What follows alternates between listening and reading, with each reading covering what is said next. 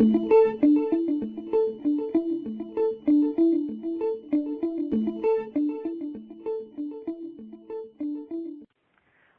to another podcast for the Journal of Parenteral and Enteral Nutrition. My name is Kelly Tappenden. I'm the editor-in-chief of JPEN and the Kraft Foods Human Nutrition Endowed Professor at the University of Illinois at Urbana. I'm here today with Dr. Per Sandgild, who is Professor of Clinical and Experimental Nutrition in the Department of Nutrition, Exercise, and Sports from the University of Copenhagen. And we're here to discuss his paper that will be shown in the July 2014 issue of JPEN entitled Modulation of Intestinal Inflammation by Minimal Enteral Nutrition with Amniotic Fluid in Preterm Piglets. Welcome, Dr. Sandgild. Thank you very much. Let me start by congratulating you on your important work.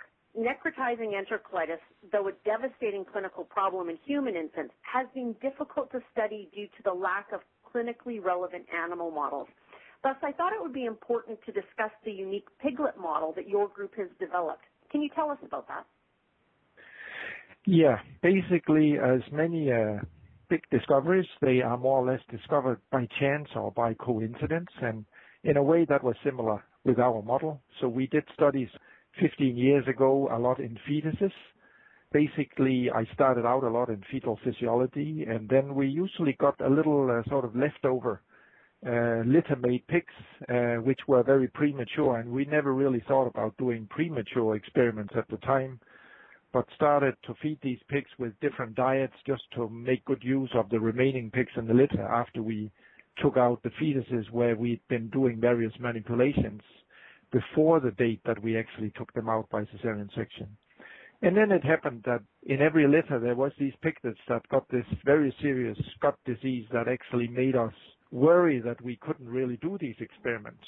And it wasn't really, I mean, we were aware that this was a similar situation to necrotizing enterocolitis known very well from preterm infants, but thought that that was almost too easy to replicate that disease. And at the time, I wasn't really aware that there was no spontaneous model of necrotizing enterocolitis. So therefore, it was quite a few years before we actually started doing specific studies on that disease.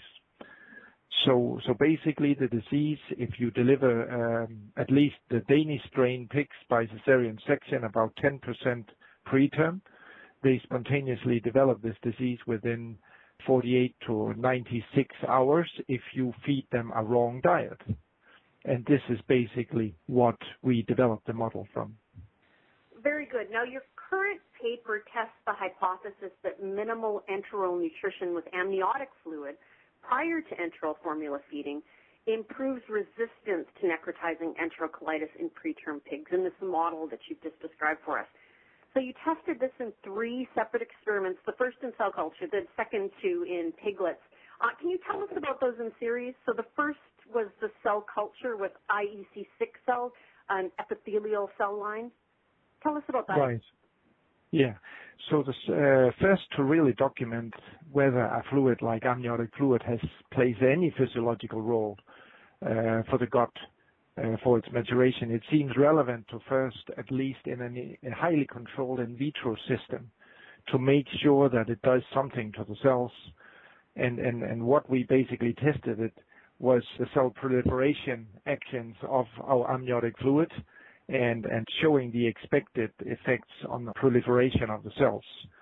So we would believe that maybe this natural enteral diet of the fetus before birth maybe is a sort of training for the intestinal cells and maintaining them well.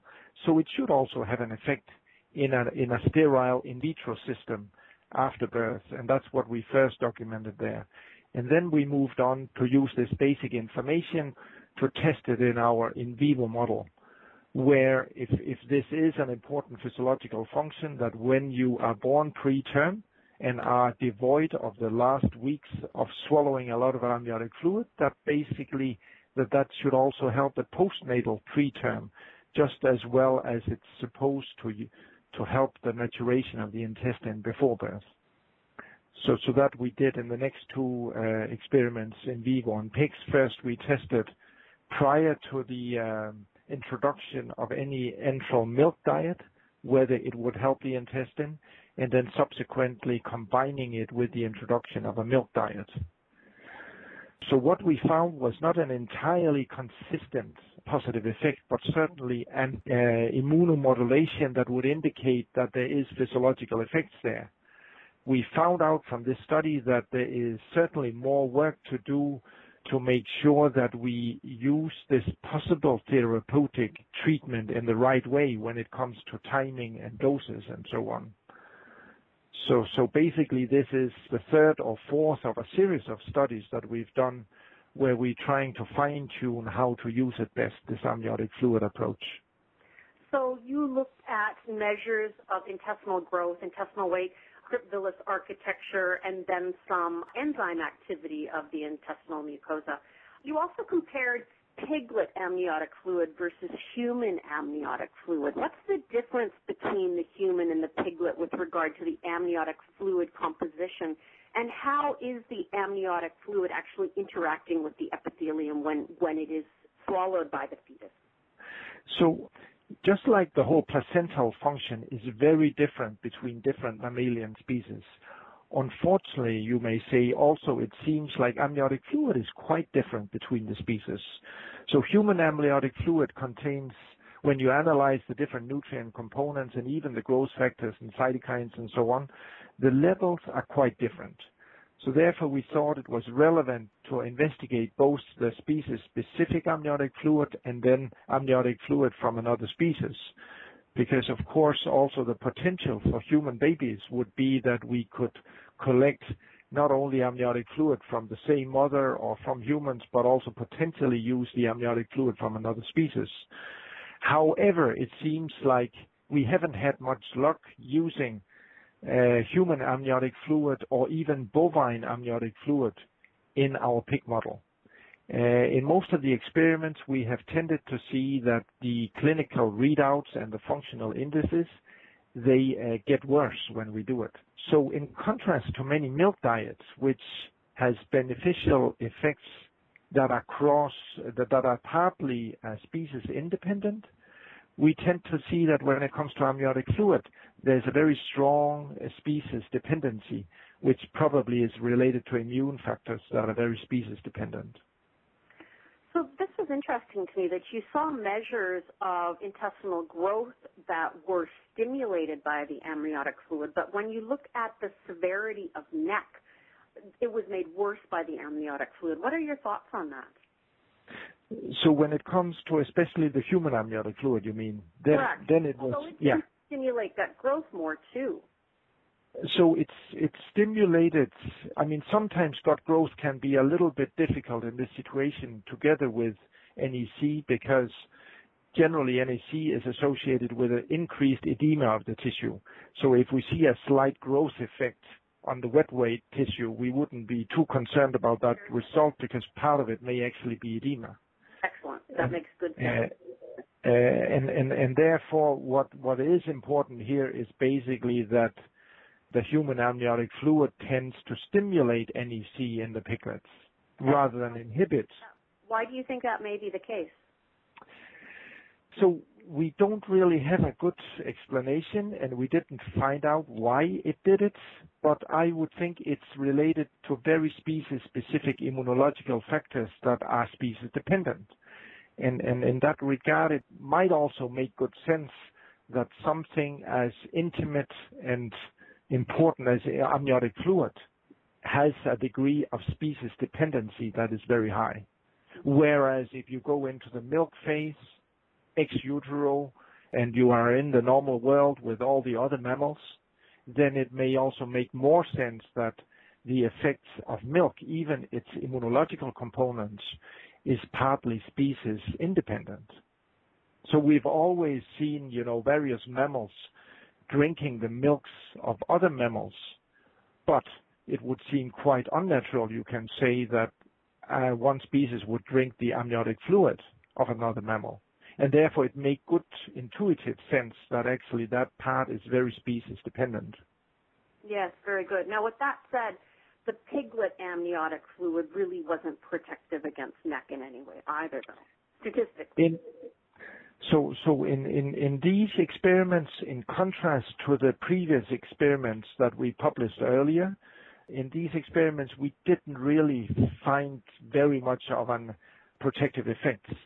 Although if you look at body weight gain, which after all is an important index of how they are doing overall, there was a tendency all the time that we saw higher growth rates on the body scale. Yes. For those piglets that have received the amniotic fluid, and we're still very puzzled about this growth effect. Of course, it's very important for us to get to terms with the argument that this may be partly just fluid accumulation in the body. But across all the experiments, we've every time found a growth effect, and recently we followed up on these experiments again, just restricting it a little longer to the time before we introduce the milk diet, and again we find a very clear growth effect. So it is possible that amniotic fluid is partly also there to control metabolism in the late developing fetus, such that it actually metabolizes the nutrients and stimulates growth of that fetus. Because what we saw in the earlier fetal experiments that I highlighted just in the beginning of our talk, where we also prevented fetuses from drinking amniotic fluid in utero, we saw that they were always 20% growth retarded. And we thought at the time that this might be due to the lack of enteral nutrient input. Actually, there is also the potential that there's factors in amniotic fluid that helps control metabolism towards an anabolic situation. So in that sense, there's some connection between what we now see in the preterm newborn and what we saw in utero in the fetuses, where we basically made a model of intestinal atresia and where they are prevented from drinking amniotic fluid for weeks in utero. Yes, I have enjoyed looking at that early work. What paper would you recommend our authors go to see the effects that you're describing? So that would be a paper in Pediatric Research in 2002. Okay, where you were we the studied. first author on that, right? I was the first author. That's correct. Yeah. And this was an effect of 2 weeks of intestinal atresia in late gestation in pig fetuses. We also did a similar study in fetal lamb, and there was a similar effect, and that was published in Journal of Reproduction and Fertility. And I think Jeff Traher was the first author on that paper, and that was in 2000. Thank you. So with all this in mind, what's the important question to answer next? I mean, we had hoped, honestly, that the effects of amniotic fluid would be more clear-cut, that if we had compared with some of our most beneficial enteral diets, we have generally focused on various colostral milk diets as our positive controls, that we had hoped to find that amniotic fluid was basically as effective as that in preventing NEC. So we conclude that that is not the case, and that more careful experimental studies are required before we might even consider to give amniotic fluid to human preterm babies. So the most important thing is really still to refine the timing and the amount of amniotic fluid to give in relation to introduction of the first enteral food, which may be either mother's milk or formula. And I would say we are not quite there yet where we may in pilot study give preterm infants amniotic fluid from their own mother in the few days where we are waiting for mother's milk to come. I would say we still need to refine this a little better in the experimental animal models. The mice results that have come out during the last year, at least superficially, they seem to be more in favor of a very clear effect of amniotic fluid on preventing NEC and promoting adaptation of that premature intestine. We, in our hand, have not been able to, in the various models here, to replicate those very clear effects. We would tend to think that maybe our spontaneous NEC and prematurity model is more reflective of the state that a preterm baby would have relative to the postnatal and slightly older NEC models in mice that are also more artificial, I would say, than the spontaneous NEC development in our piglet model. Absolutely. I agree a great deal. I also, in closing, want to congratulate you on the commitment and level of work that goes into this. Although I haven't worked with your neck model, I have worked with neonatal piglets and understand just what an acute, clinically demanding model it is, and you and your colleagues are to be congratulated. Please see Dr. Sangild and colleagues' paper in the July 2014 issue of JPEN. Thank you, Dr. Sangild. Thank you very much.